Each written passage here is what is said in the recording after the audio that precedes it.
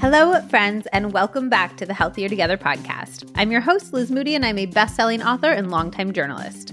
This podcast is all about helping you live your healthiest, happiest life, whether we're learning what foods to eat to fight disease, unlocking truths about how to manage chronic pain, or getting actionable advice for taking our careers to the next level.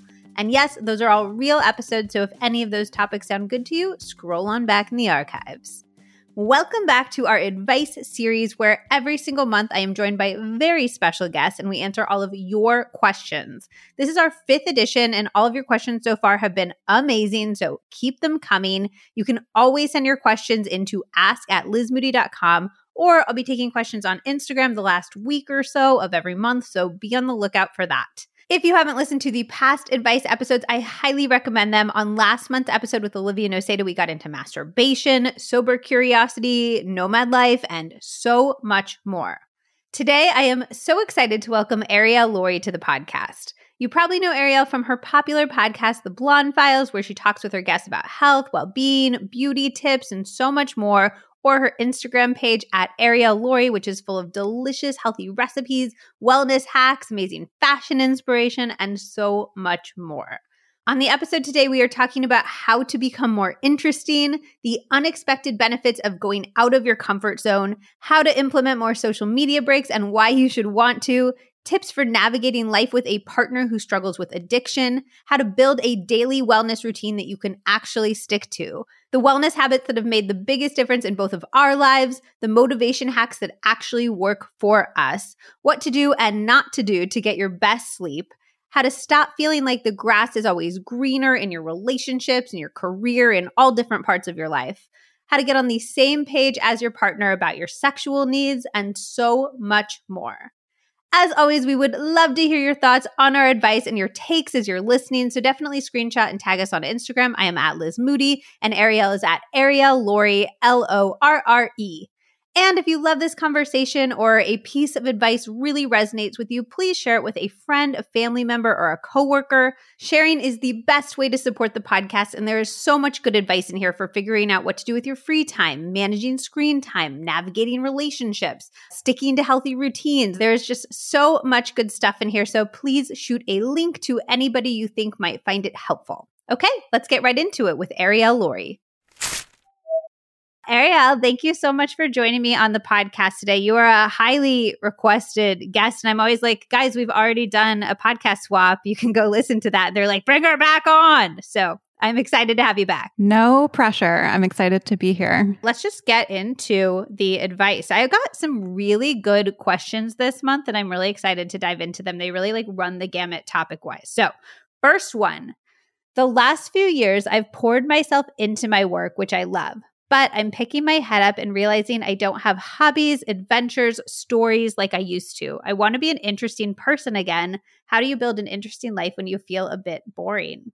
Wow, really? You're going to start off with the hard-hitting questions. I can kick us off. I think that there's the old adage that interested people are interesting. And I think that's really, really true. So I think sometimes if we feel like we're not interesting, if we feel our life is boring, a good place to start can just be asking ourselves, what are we interested in? Like, what tickles that little nugget of spark inside of you? And I think if you're like, well, nothing is really feeling that interesting right now, Google things happening this month in my city. Go to the local community center and look at the board. I love looking for local events like that on the community boards at local grocery stores. You can text your friends and be like, what are you interested in right now? What are you reading? What are you watching to? What events are you going to? Are you playing any sports? What are your hobbies? And kind of look for that jolt or that spark inside of you, and then follow your curiosity and follow what you're interested in would be my first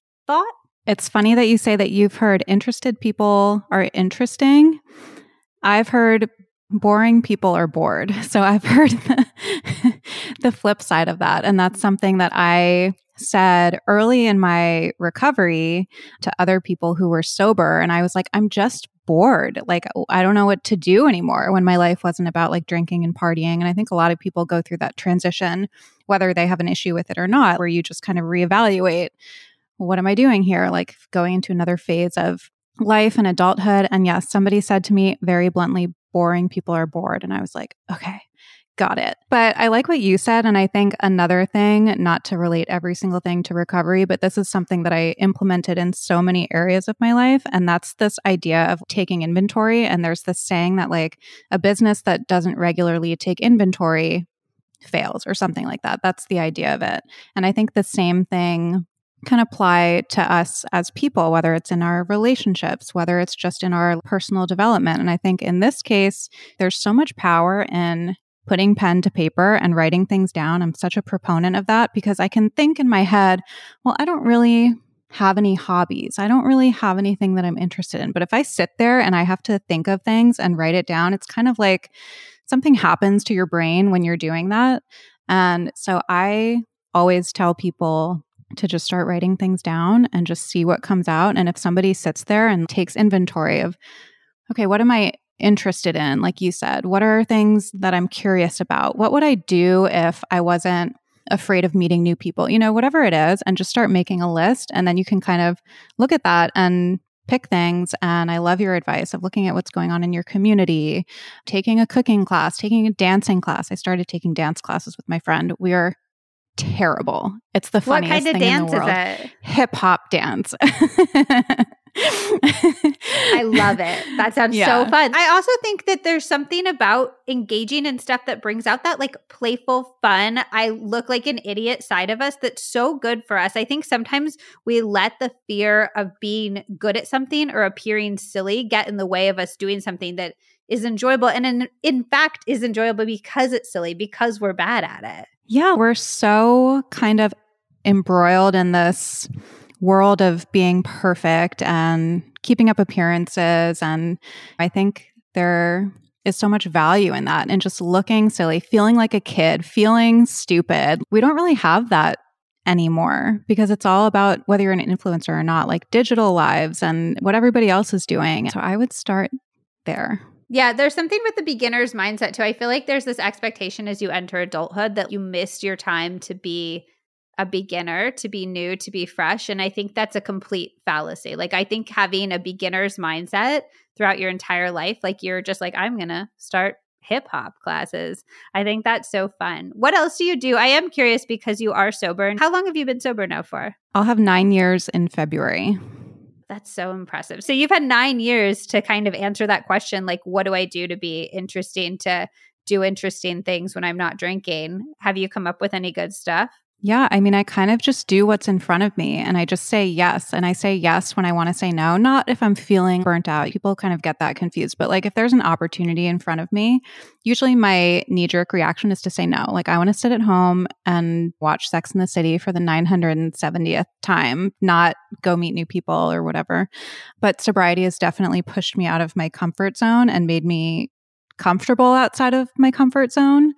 It's just been kind of a slow unraveling and I go through my phases and, you know, I got really into fitness and then that led to being interested in health and wellness and that led to cooking and that led to other forms of exercise and meeting new people that way and traveling and just being comfortable with myself. I love reading, doing puzzles. I mean, it's like there's so many different things. I think this person should take a solo trip. I think that would be so fun. Even if it's just like a little weekend trip, I feel like that can completely re-galvanize your sense of adventure. There's a lot of research around the idea that adding change to your life, even if you shake up your walk to work or your commute or the normal place you order takeout from or your grocery store, stuff like that, that sparks up new parts of your brain and it makes you think in different ways. So whether you're changing your daily routine or you're changing something like going on a weekend trip or you just went to Europe by yourself for, I don't know, like 2 weeks or something.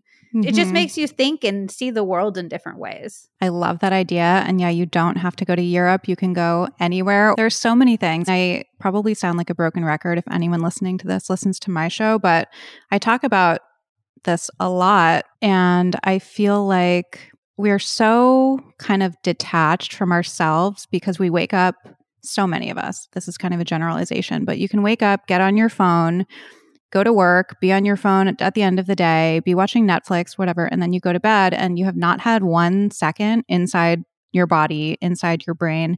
And it's hard to be creative and be curious about what's going on around you. When you're doing that, like you're saying, our habits become very rote. You know, my morning walk is the same thing. My morning and night routine is the same thing.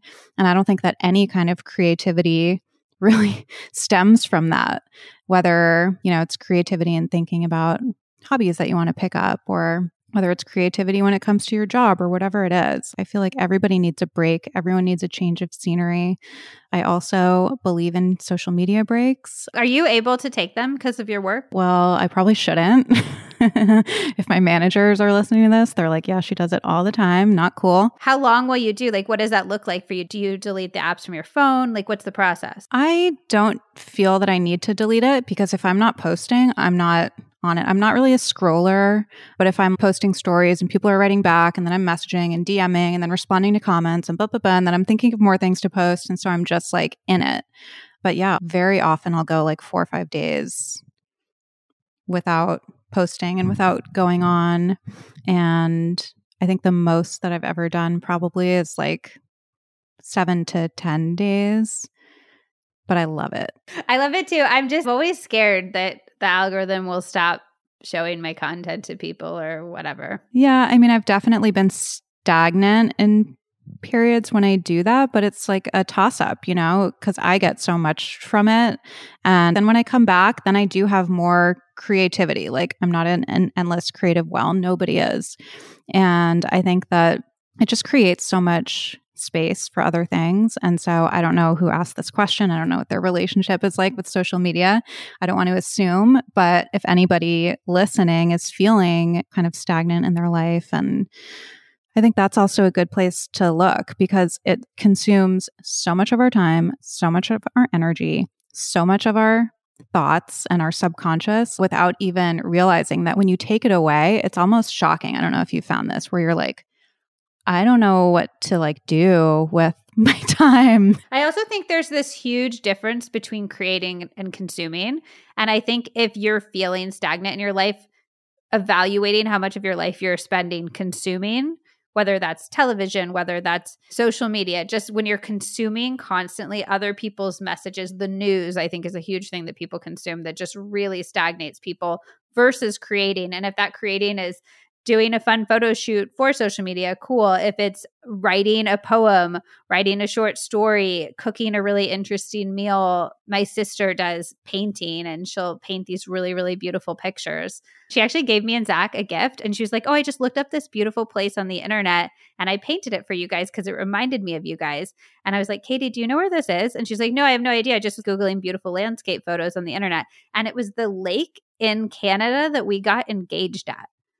Is that not the most wild thing you've ever heard? It was insane. Wow. I was oh like, my God. And she had no idea. And so now we have this painting that my sister did. But I do think that evaluating the balance of consuming versus creating in your life is a great way to tip your life towards feeling interesting and exciting again. And then you're also not comparing it to everybody else's as much, because you're like, I'm doing my own thing, and that's cool.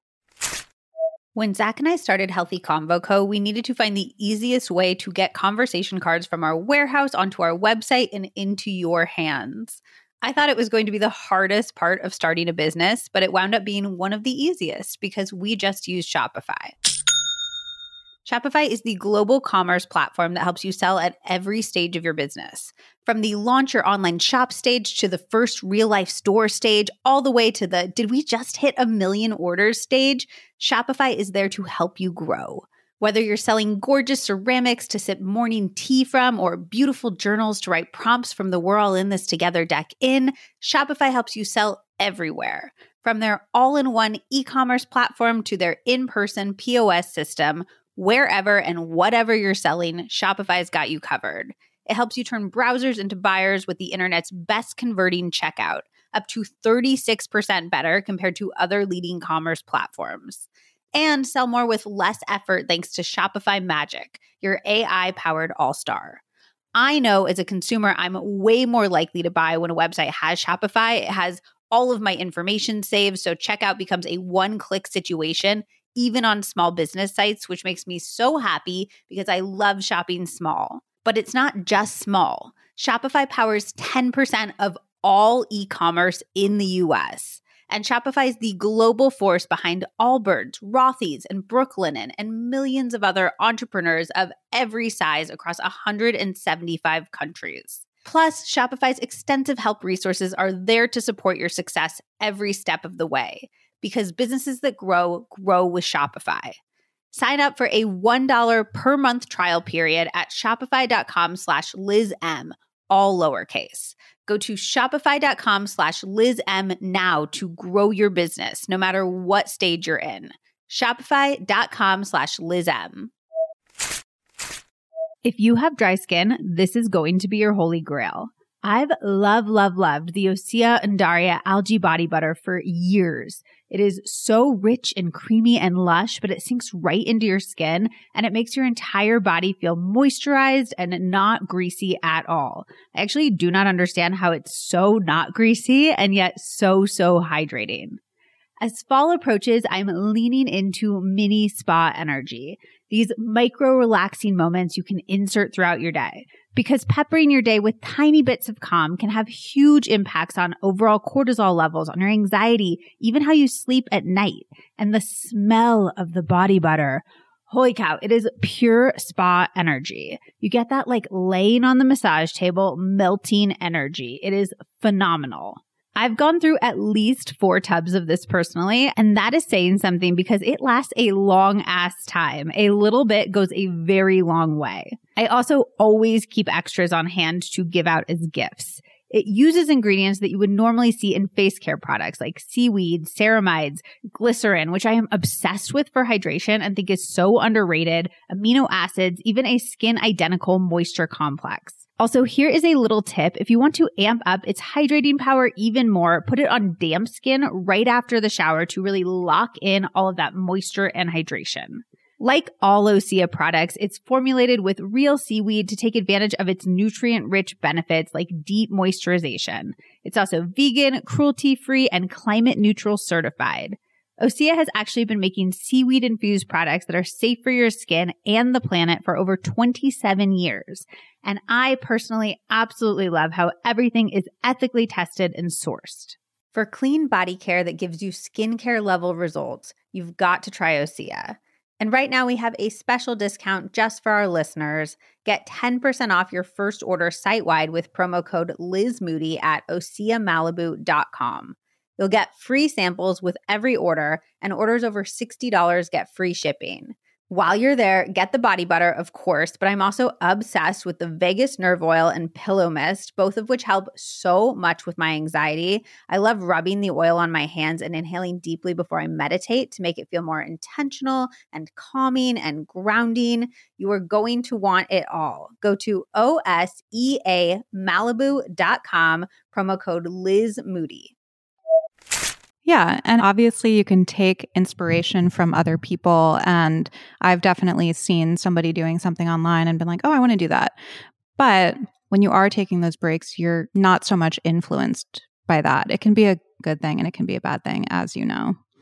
I had Half Baked Harvest, Tegan, on my show. I know you had her on too, right? Yeah, a long time ago. And she is somebody who does that so well, I think, because I was like, how do you come up with all of this? And day in, day out, she doesn't miss a day and a recipe a day and posting on stories.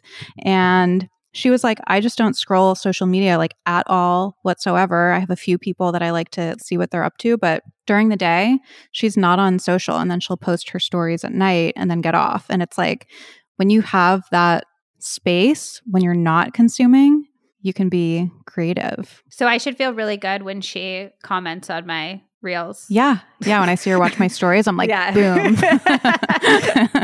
One of the chosen few. Thanks, Tegan. Appreciate it. Shout out, Tegan. We love you. So you mentioned, I don't feel like I can necessarily offer the best advice on this, but it came in and I feel like you're a good person to ask. You've mentioned that you're sober, 9 years sober. The question is, my husband is an alcoholic and I don't know if I should stay and support him or leave. I'm feeling lost and I would love any advice. Well, I feel for the person who asked this question because I don't think there is anything harder than being with an active alcoholic or addict. I didn't understand that until I got sober and I saw the effect that it had on everybody in my orbit. So my heart goes out to this person, and people ask me this question a lot. And whether she should stay or go, or he, I don't know. I think that's a really personal decision. And there are so many factors that would contribute to that and so much nuance. And I don't know the relationship. But I do think that if you're with somebody who's struggling with drugs or alcohol or gambling or sex addiction or whatever, there's so many things. The most important thing that you can do is take care of yourself first. So if therapy is an option, I cannot recommend that enough. There are also 12-step programs for people who are in relationships, like Al-Anon, and there's so many on Zoom now, so it's so easy to just go on and Google Al-Anon Zoom. And there's so much to be said for having a group of like-minded people who know what you're going through, who can help you and maybe have better advice if they're in that same situation or have been in that situation. It's like that kind of that cliche of putting your life vest on first or your oxygen mask on first, so that then you can be of use to the people around you. And so I would tell this person to do that as much as they can so that they can be strong. And whether or not the husband wants to get sober, that's not an easy thing to do. I think that you can point them in the right direction, and depending on how bad it is, say, I love you and I'm here for you if you want to get sober. And if that's not something that you want right now, I can't stick around. You know, it's hard to answer without knowing so much context, but I do know that you can't make somebody get sober. So it's like, what are you doing for yourself first? And I also think, to your last point, I had John Kim, who's a marriage and family therapist, on the podcast, and he was saying, not particularly in the context of sobriety, but just in the context of like knowing when it's time to leave a relationship, knowing when it's the last straw. Is the person open and interested in changing? And is the person open and interested in how what they're doing is impacting you? And if you can't get that, it's going to be hard to make any progress. And that would be, in his mind, a red flag. And that was really resonant to me, because if you don't like where the relationship is right now, you can't be the only one trying to drag it in a different direction. It needs to be two people doing that.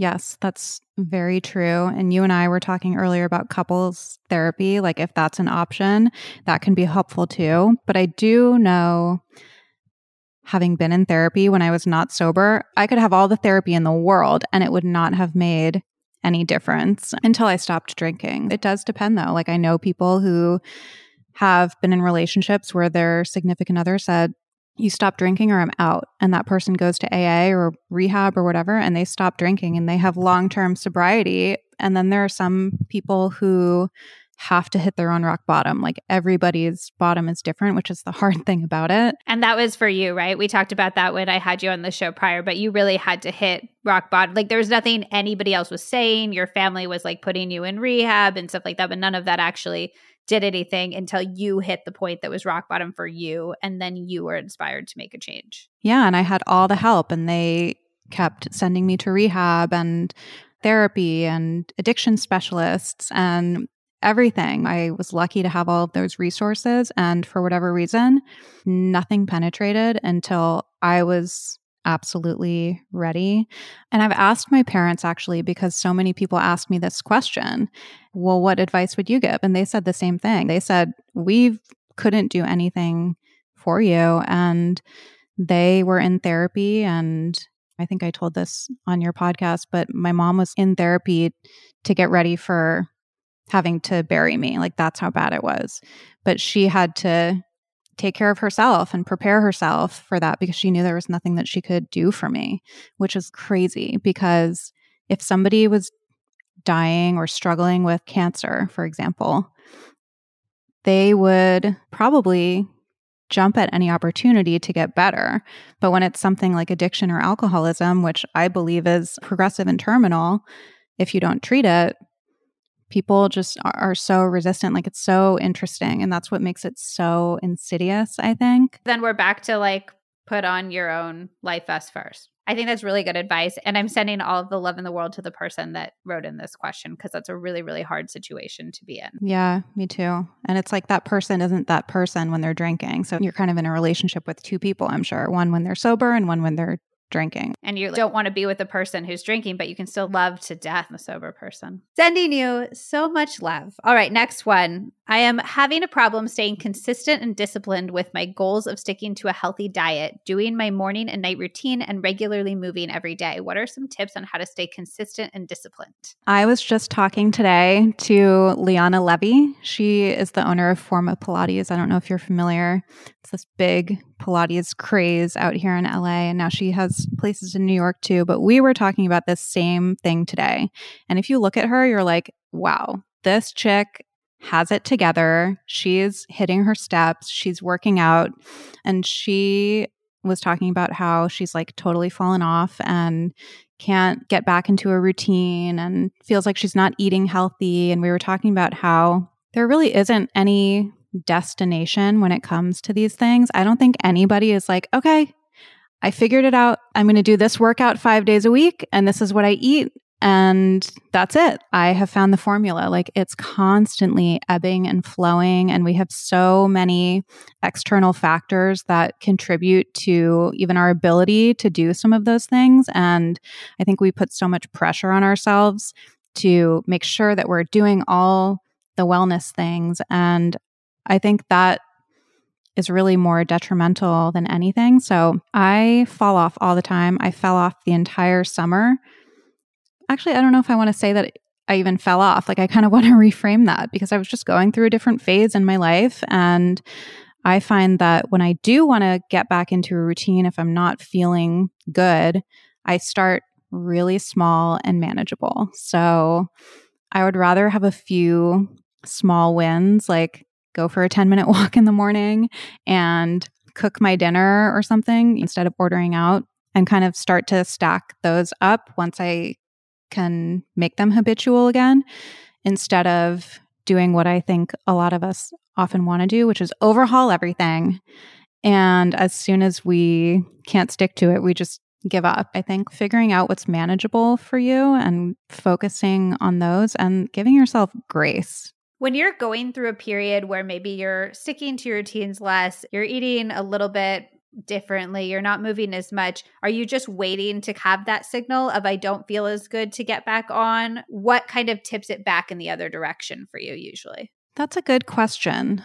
I think I'm the kind of person where I have to get uncomfortable before I'm willing to change. See, sobriety journey, as aforementioned. Yes, exactly. Everything goes back to that. This summer, when did it sort of tip back for you? Well, I got my boobs done. And once I healed from that and could start working out, then I started incorporating that again. So get surgery. And yes, have your boobs done. Everyone's like turning it off. I think my motivation for everything that I do comes from like wanting to feel good selfishly and like wanting to be the best version of myself and be able to function and do all the things that I want to do and have energy and all of that. So that's at the end of the day. And when I start to kind of get away from that and I start to feel it because I'm super sensitive to these things, that's when I'll start to incorporate those habits back in. But I will say, I don't know if people think that I'm like walking 20,000 steps a day and doing Pilates every morning and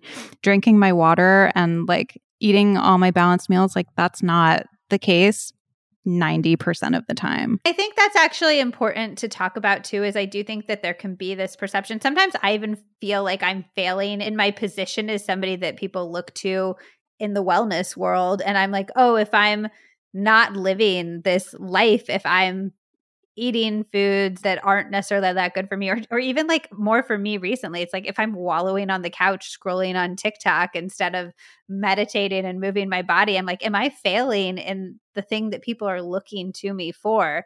But I think that acknowledging that we're human, and even the people that you might think are living a certain kind of life online are not, and giving yourself the same permission and forgiveness that you would, like, I'm sure anybody listening to me right now, any member of this community would be like, Liz, don't beat yourself up. Like, you're going through a hard time. It's okay. So being able to turn that back on yourself and saying, like, don't beat yourself up. It's okay.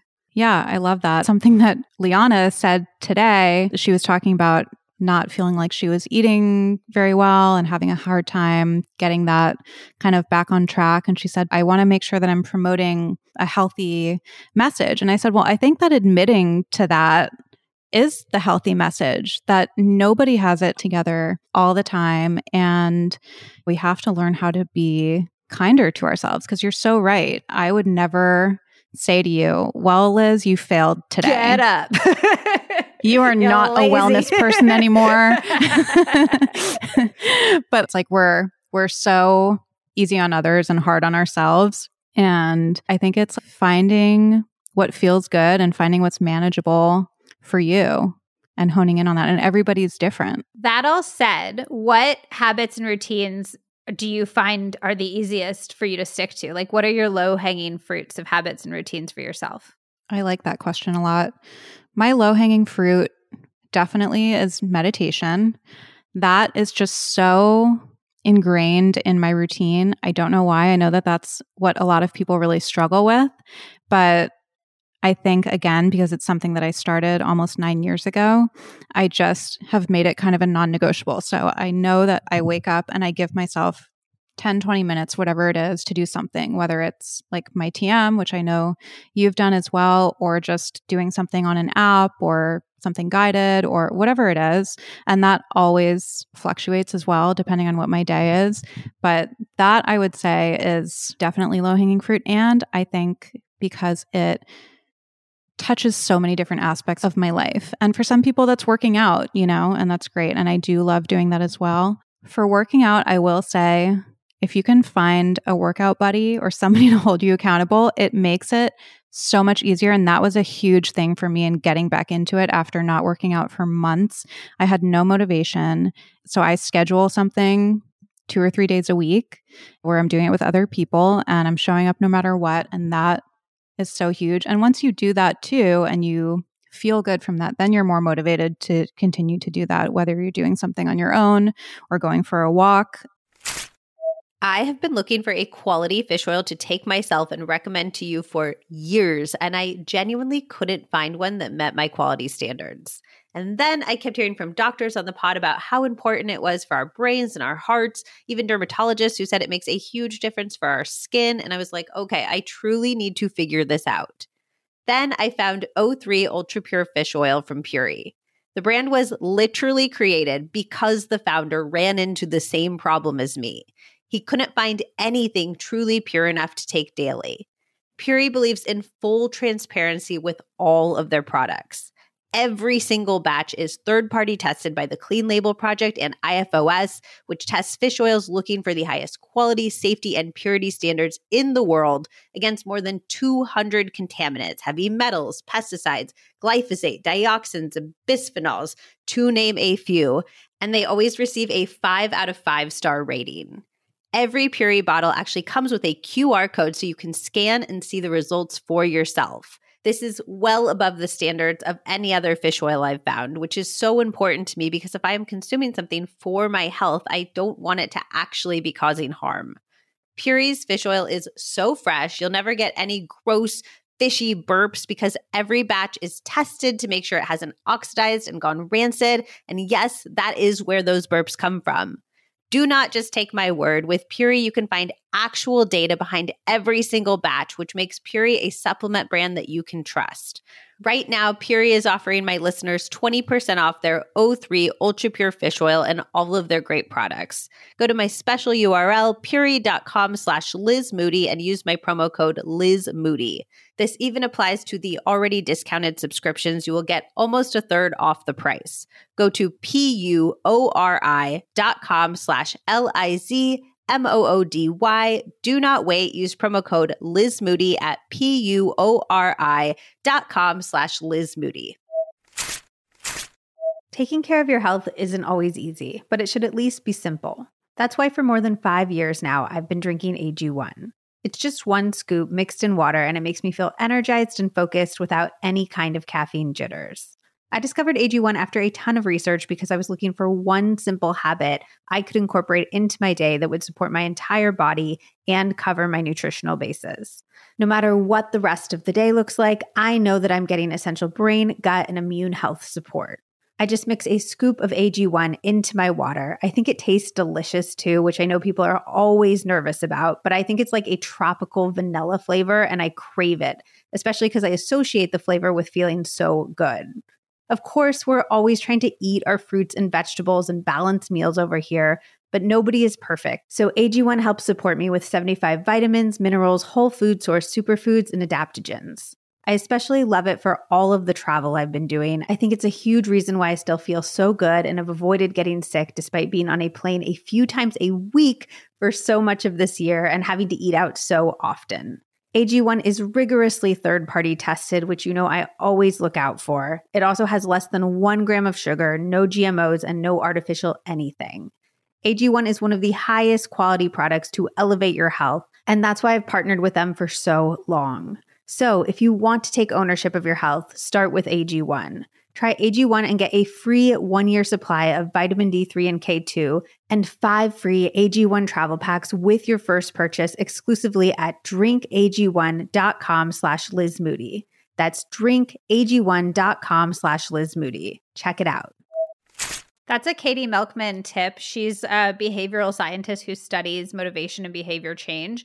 And she thinks that making any habit you want to stick to social, whether it's as easy as like always working out at 8 a.m. and texting your friend, you're both starting at 8 a.m. and you're working out in a home YouTube video for 30 minutes or something like that, or it's meeting up at the gym, or it's going for a walk after work with a friend and it's a phone date or it's an in-person date every single day. But if you can take the habits you want to have and layer in social accountability, it makes them so much more sticky. And that's been researched so much. Yeah, I love that. That's another thing I'll do. Like instead of meeting friends to like sit down and have coffee, I'll meet them to either get coffee and walk or to go for a hike or a walk or something like that. And that accountability piece is so helpful. And you can also do it if you have a call. This is something that Harley Pasternak, my trainer, came on my show and talks about a lot.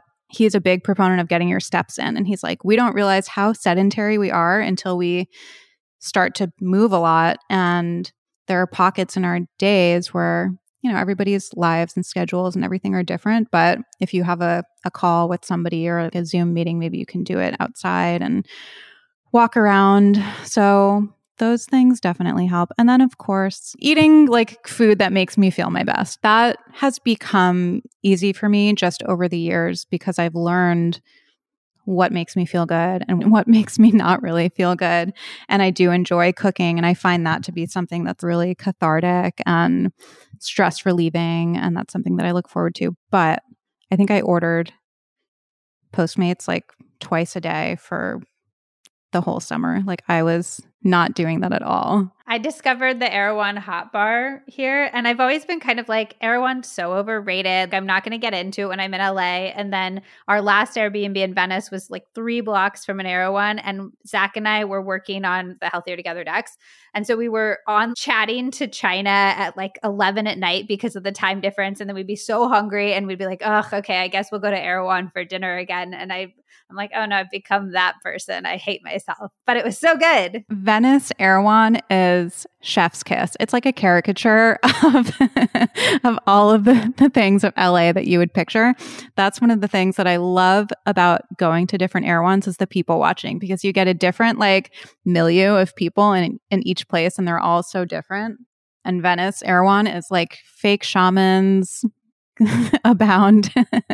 Yeah, it's a very special energy, and the food is way too delicious for its own good. And what do you like to get at the Hot Bar? So I think their breakfast burrito is actually phenomenal. That's not an evening thing. But then in the evenings, I'm obsessed with the buffalo cauliflower. Yeah. I could eat a pound of it. I love all of their salads. The buffalo cauliflower, though, I could eat that till the end of time. They're so good. So I agree with everything you said. And then I would just add 2 things that I thought of as you were talking. One is I think adding some ritual to routines you want to have. I've always been like, if you want to work out, you can just throw a yoga mat on the floor and just do a workout. And then my sister is a big person who's like, if you want to do a work session, light a beautiful candle, make it smell good, have a plant, have a beautiful work setup. I feel like I'm giving my sister a lot of shout outs on this show. So hi, Katie. I know you're listening because you listen every week, but she's a big fan of ritualizing these daily events in our lives and making them feel beautiful. She kind of recommended it once when I was going through a hard period. And I was like, this does feel better.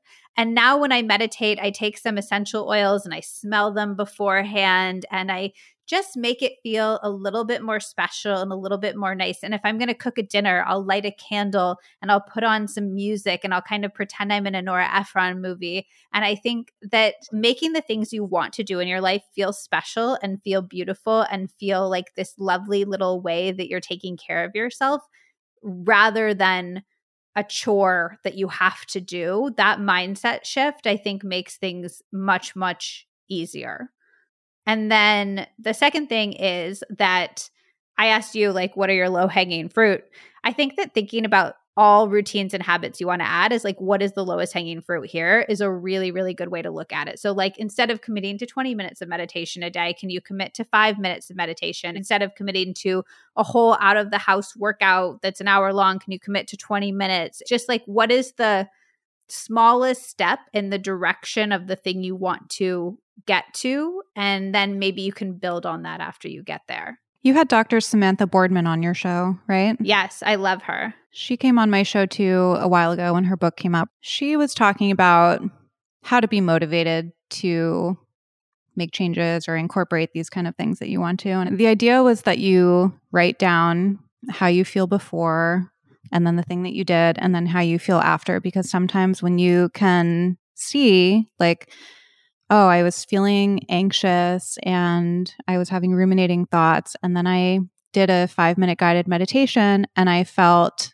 a little bit less anxious or, calmer, whatever it was. Like creating those proof points for yourself, sort of. Yeah. When you have that evidence, I think then you're more motivated. And I feel like for me, maybe the reason why something like meditating is kind of low-hanging fruit, it's because it's become so habitual that I have the evidence in my head. I know what's going to happen. Not every time, but net, I know what's going to happen when I make that commitment, whether it is 5 minutes or 20 minutes once a day or twice a day, whatever it is. Well, that's another science of behavior change thing is that you need to identify or add a reward in. So if there's an inherent reward, you need to be able to recognize it, which is where I think that exercise is so genius. And then if there's not an inherent reward, if you're just doing something that like genuinely sucks, you need to add a reward, like give yourself a Tootsie Roll or a metaphorical Tootsie Roll at the end of whatever you're doing. And that's why I think sometimes if we're trying to work out because we hate our bodies and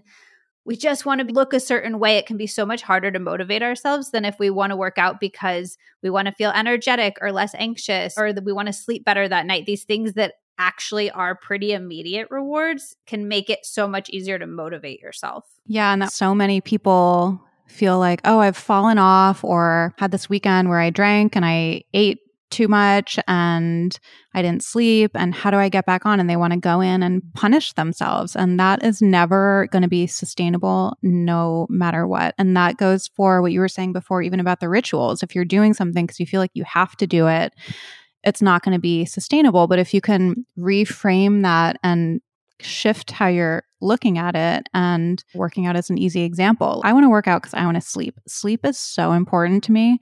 I will do anything. And energy, more consistent energy. Those are dividends that pay continually because that is all going to touch other aspects of my life as well, similar to meditation. What habits or routines do you want to add in that you're like haven't been able to nail yet? I definitely need to get better at cooking more of my meals. I mean, it makes such a big difference in how I feel. And I think it's probably because of what I'm cooking and what I'm eating, but also, like I said before, that routine and that mindfulness that happens when I'm going out and getting my groceries or getting them delivered or whatever, but sitting there and making something, there is a certain presence that you need to do that. And I can be running around, and if I order something, I can be in like fight or flight and just inhale it. And then I have gut issues and it's just everything starts to fall apart.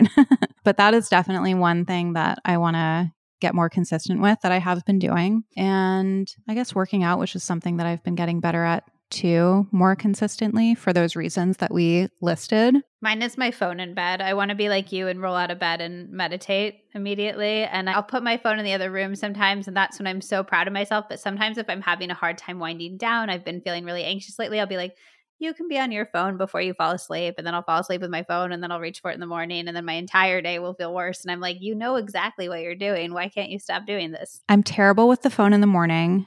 I don't know how people don't look at their phone for the first 30 minutes of the day. Beyond me. I mean, I have really good phone hygiene at night. Like, I have no problem putting on Do Not Disturb at 7 or something. And I love to read. And that's just because I need my sleep. Like, I need it. Otherwise, my whole life falls apart. And a good night's sleep starts like at that time for me before I even go to sleep. So that one has always been, again, kind of low-hanging fruit, good sleep hygiene. There was one night where I had the Citizen app and it started pinging and I was like, what's happening? It's like 10:30 at night. Some woman drove her car off a cliff off Mulholland Drive into Universal City.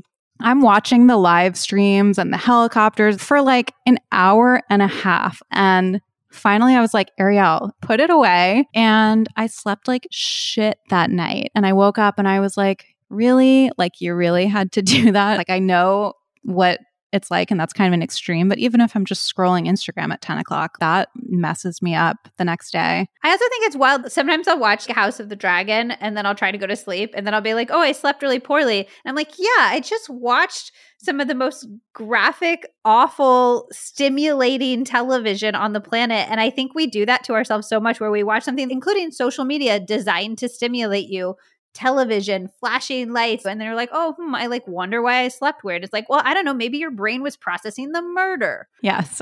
Or the car rolling off the cliff. If people listening to this, if they are readers, I feel like you might have this too. That Amber reading light from Amazon, it was like $10. Best I think you and I have probably sold like 40,000 of these things. I feel like I post about it constantly and you post about it constantly, but it's like $10 and it's the best thing I've probably bought on the internet. Same. You just search like Amber Book Light, or you can probably find it on either of our pages because we literally post about it. I don't know how we got onto sleep hygiene. You were talking about the phone and rolling out of the bed, meditating. And I was going to say, I check my email. I'll probably open up social media, check my texts, see what's going on, and then I'll meditate. Otherwise, I'm sitting there meditating and I'm like, do I have that deadline today? Did I respond to blah, blah, blah? What time is that thing? So I just kind of get it out of the way. I like to. That's not like the perfect way you're supposed to do it, but that's what works for you. And so that's what you do. I think there's something very empowering about recognizing just because these habits and routines work for other people and that's what we're supposed to do. That's what I'm constantly telling people about trying to wake up at 5 a.m. I'm like, if that works for you,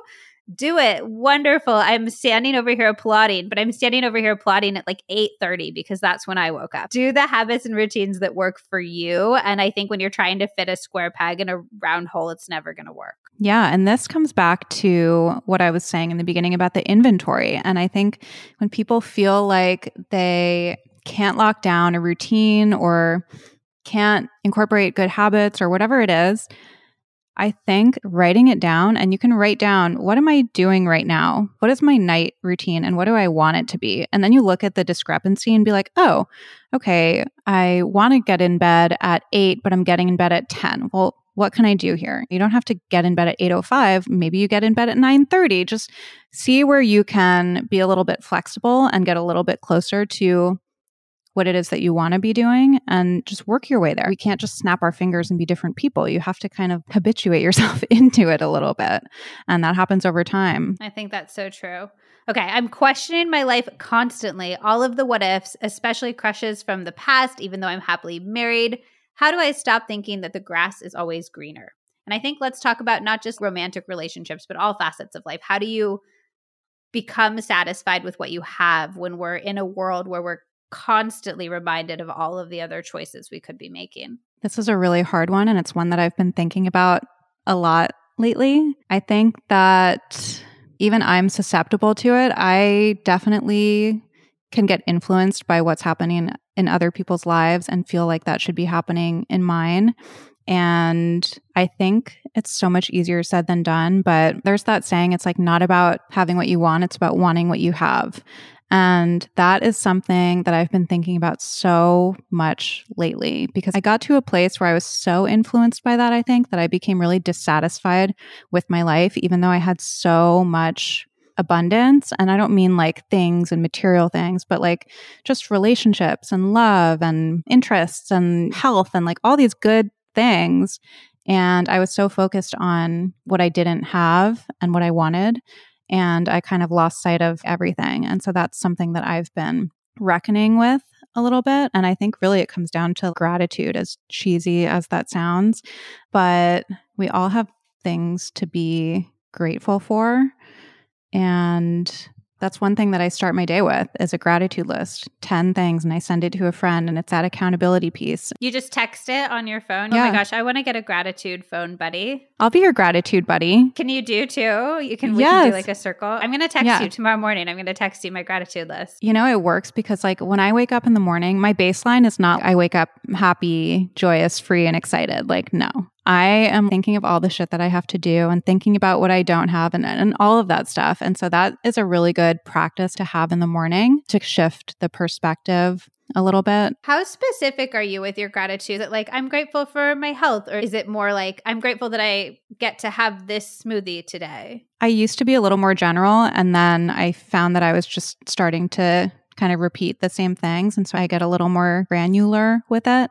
And I think that that helps. It's kind of like what you were saying before about like making these rituals something that's beautiful. And it sounds so silly, but like romanticizing your life. I think it's just like putting the blinders on a little bit and looking at what you do have, because no matter what your circumstances, there is so much to be grateful for. That's what I've been doing. I also think to the point of putting your blinders on, sometimes we do have so much exposure to all of these other paths in life. And I don't think everybody should like live with their head in the sand, but I do think sometimes minimizing that exposure can be a good thing. So if you're happy in your relationship for the most part, but you're always wondering what your life would be like if you had married an ex, I'd be like, maybe you should unfollow that ex on social media. Maybe you shouldn't be following every moment of that person's life, because I think that when we're living another story, it can be hard to really be present in our own.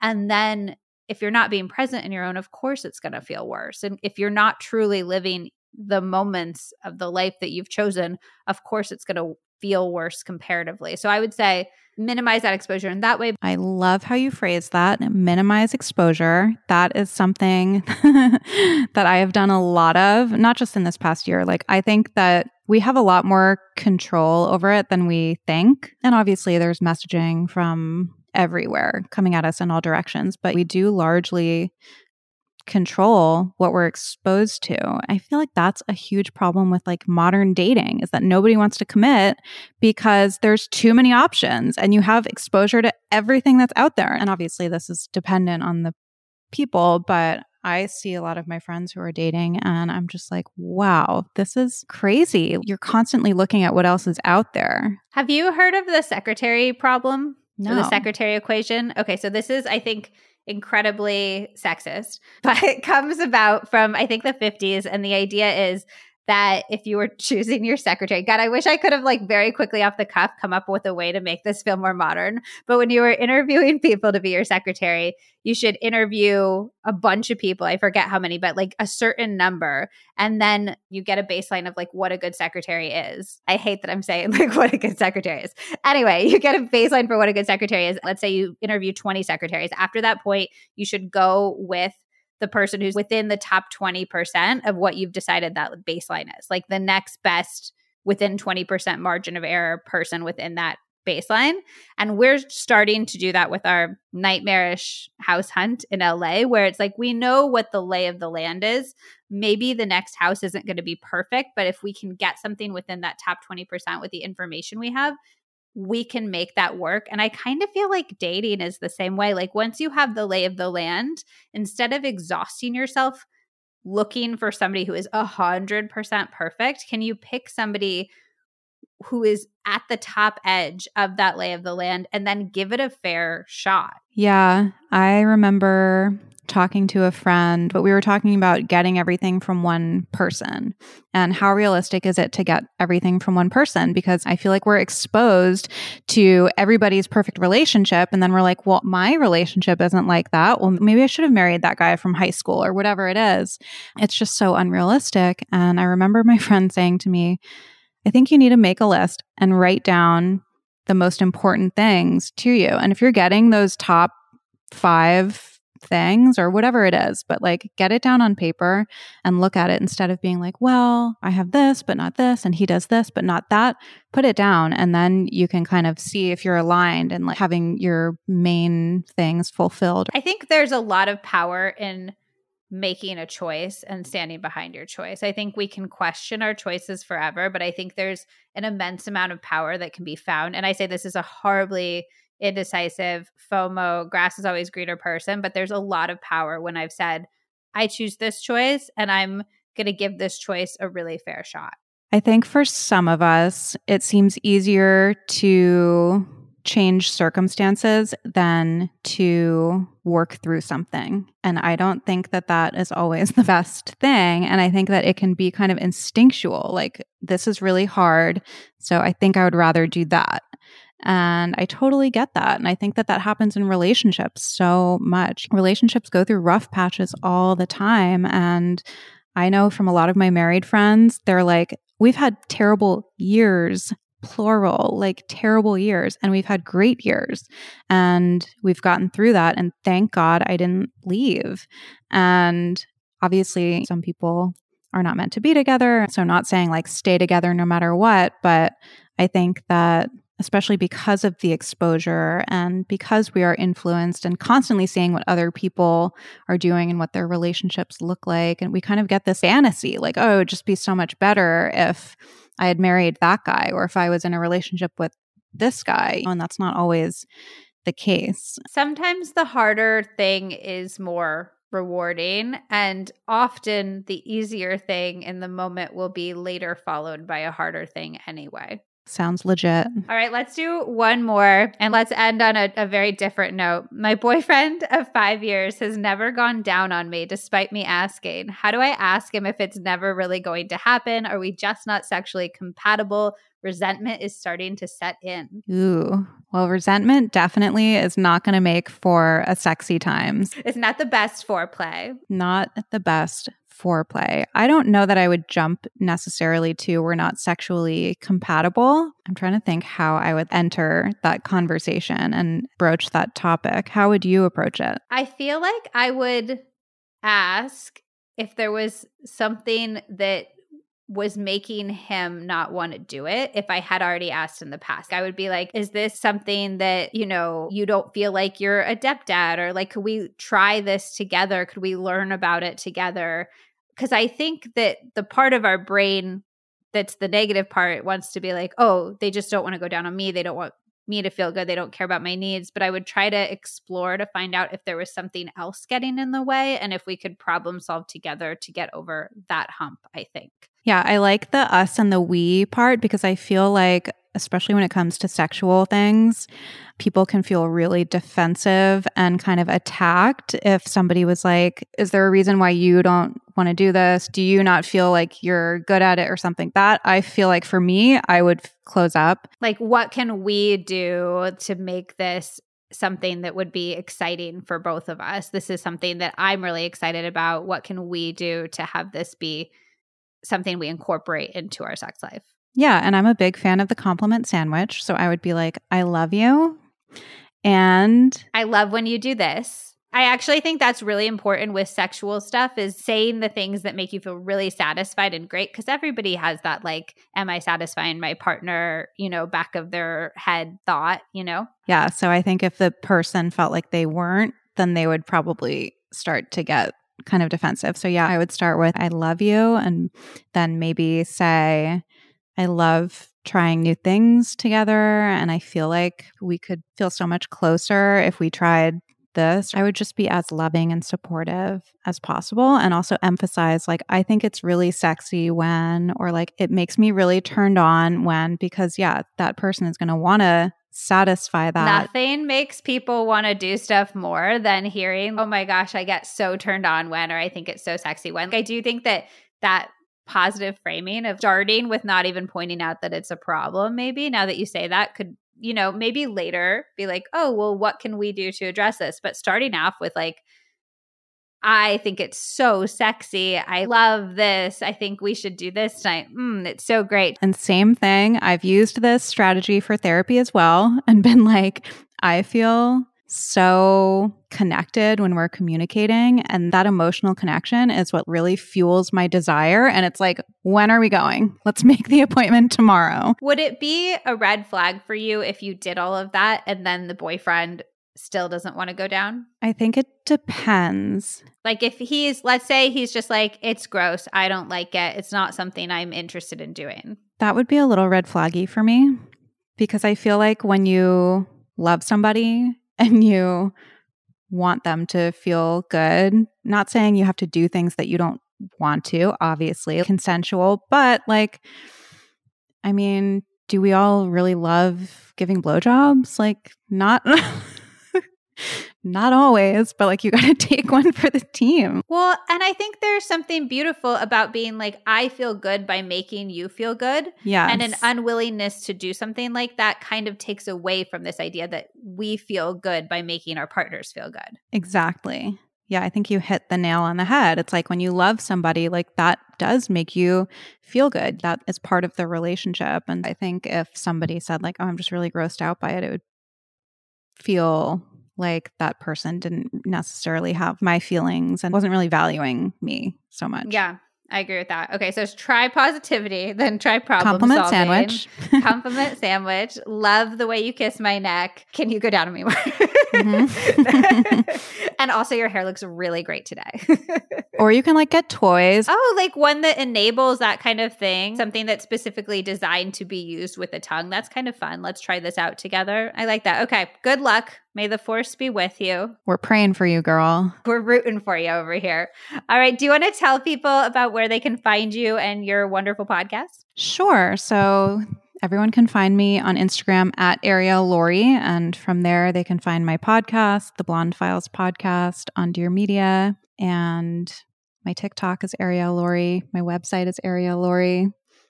But Instagram is kind of home base. And all sorts of stuff. It's like wellness. You have fashion. You have like the best taste in fashion. Thank you. You have a whole gamut of recipes. I just feel like your content really runs the gamut in a really nice way. Thank you. I appreciate that.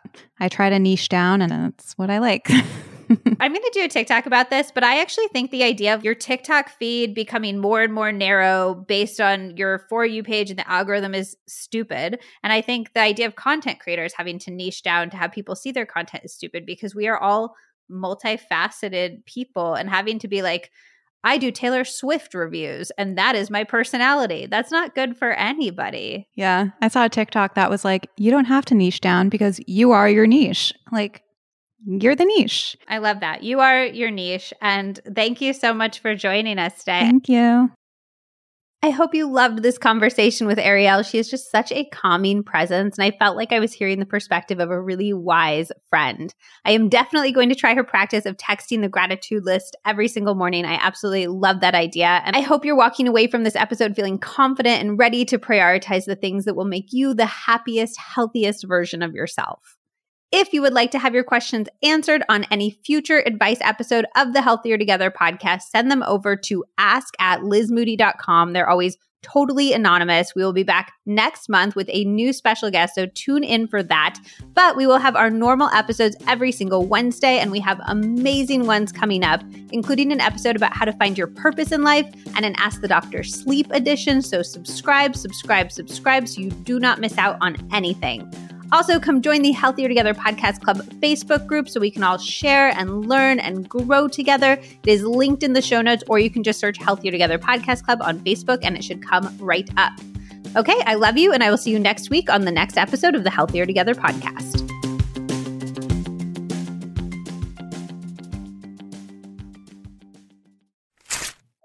My favorite health hacks are the ones that have the biggest payoffs for the smallest amounts of effort, and this is such a good one. When you are drinking your tea or coffee in the morning, just add 1 packet or scoop of Great Lakes Wellness collagen peptides.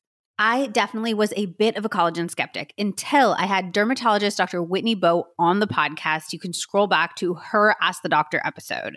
She said it is not a myth. There is research to support how great collagen is for your skin.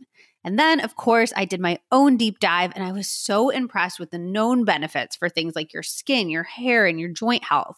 Studies show that collagen can help improve your skin's hydration, which is something that I'm especially looking for during this time of year when everything just feels a little bit drier. Zach likes the marine collagen, and then I like the grass-fed beef collagen, but both are incredibly well-sourced and certified by third parties, which is the number one thing that I look for. And since I've started incorporating collagen into my everyday routine, I have noticed strong and healthy nails, and my hair feels thicker and fuller, which we love. And Zach's knees are feeling so good despite all of the time that he is spending running. One of my favorite things about the Great Lakes Wellness Collagen Peptides is that I cannot taste them at all, and they dissolve so well in hot and cold beverages. Not all collagen can dissolve in cold beverages, and some days you just want an iced tea. To try out Great Lakes Wellness collagen packets or their bigger tubs, use code Liz Moody for 25% off. Yes, 25% off. That is a huge discount off of your first purchase at greatlakeswellness.com. That is Liz Moody for 25% off at greatlakeswellness.com.